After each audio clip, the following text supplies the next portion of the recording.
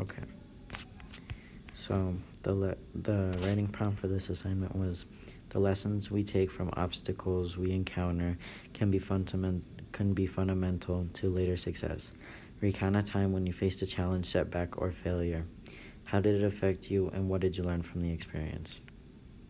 My challenge: I lost a soccer game for the team. I was the worst player on the team.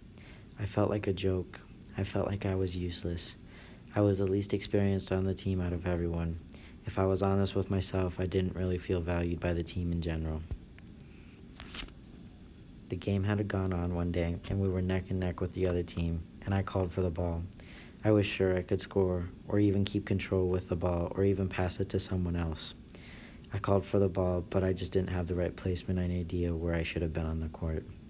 My teammate passed the ball. It got taken right from me, and the other team scored. The game was over. We had lost. It was my fault. And I heard my teammates say, "Brandon, come on," and other things. I knew it was my fault, and my team did too. I understood the feeling for the team, though. It felt horrible. I could understand that to the perspective they passed to the worst kid on the team and completely messed it up. After the game was over, and the next week we had practice, I didn't even want to go. I knew they wanted nothing to do with me, but to my surprise, they were fine. I had asked a couple on the team why weren't they mad, and they said, "Nah, we aren't mad. Sure, we were disappointed, but a game isn't something to stay mad about. Everyone did their best, and we lost, so it's not a big deal. There's no I in team." The lesson I learned from this was that there was